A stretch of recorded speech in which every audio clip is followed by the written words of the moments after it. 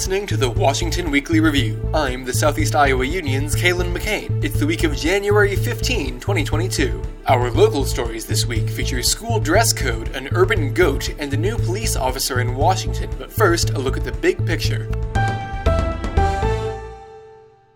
Experts say farmland values are skyrocketing across the Midwest. Rachel Heller, a land consultant for Hertz Real Estate in Washington, said Iowa's prices had gone up 25% since early summer. Land values have gone up as of the most recent survey, 25%. It's rare to see this fast of an increase, that much of an increase in that short of a time period. We've had, generationally low interest rates. Money's relatively cheap to get right now. So there's a lot of, guys are willing to get money to buy farms. Combine that with the fact that there was a rally in commodity prices. So, crop prices have been really good. So that just helps with buyers' mindset. They feel more confident about spending money when they know prices that they're getting for corn and soybeans are strong. There were also government payments to farmers. So overall, the situation for farmer buyers was really good.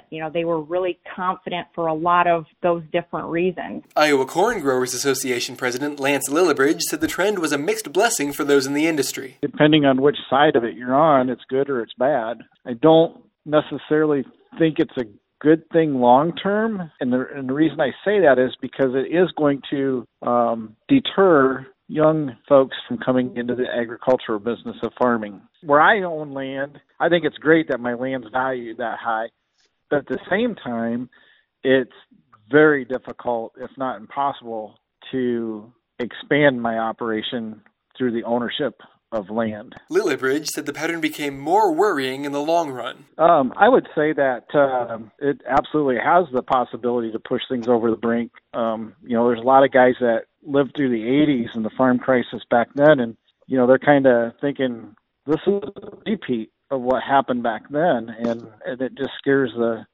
daylights out of them. It could be a big problem, but we don't know. I mean, it really has that crystal ball to say. That's the big picture. We'll be back with the local news right after the break.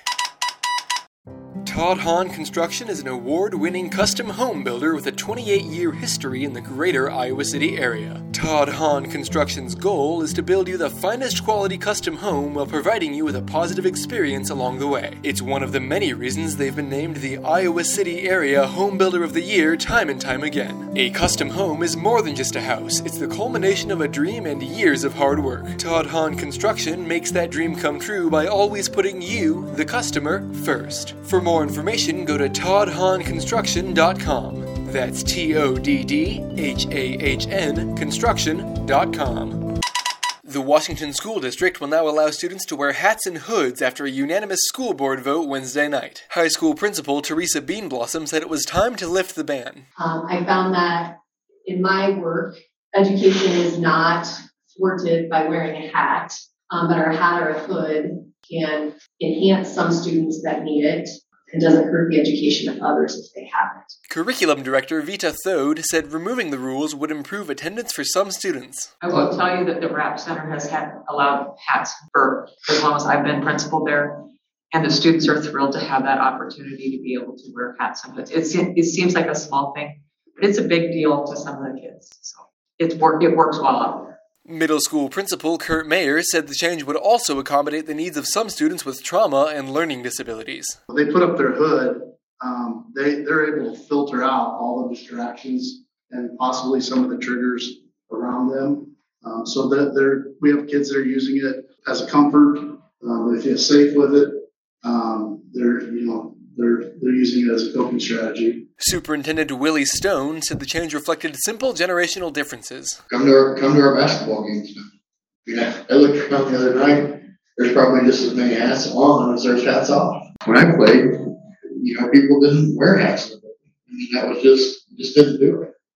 And our society is changing. It doesn't necessarily always mean we have to change, but in this instance, if it helps our students academically and gives them the ability to feel more comfortable, to me, it doesn't make sense to not change.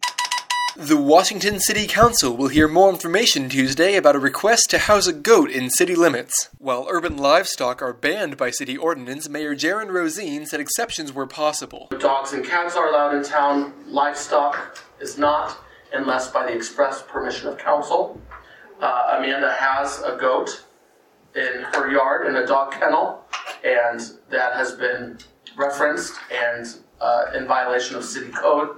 So this request is for council to consider a special permission for this goat. Washington resident Amanda Pickering, who owns the goat, said it was therapeutic for her son. My son has ADHD, and the goat became his companion since it's been 3 days old.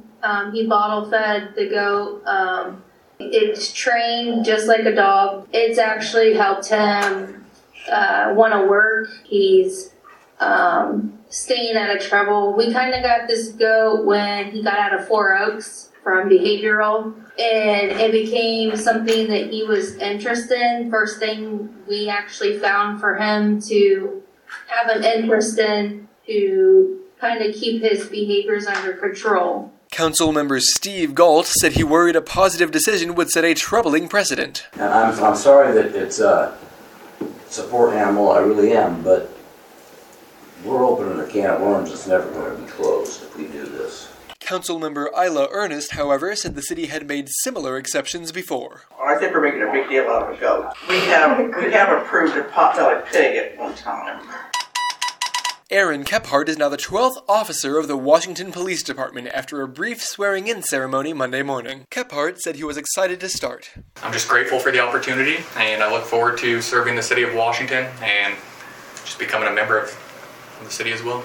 It helped after my brother came here. I learned a little bit more about the Washington Police Department and the opportunities that they have here, and just thought it would be a great opportunity to be a part of their department. Police Chief Jim Lester said the department was happy with its new officer.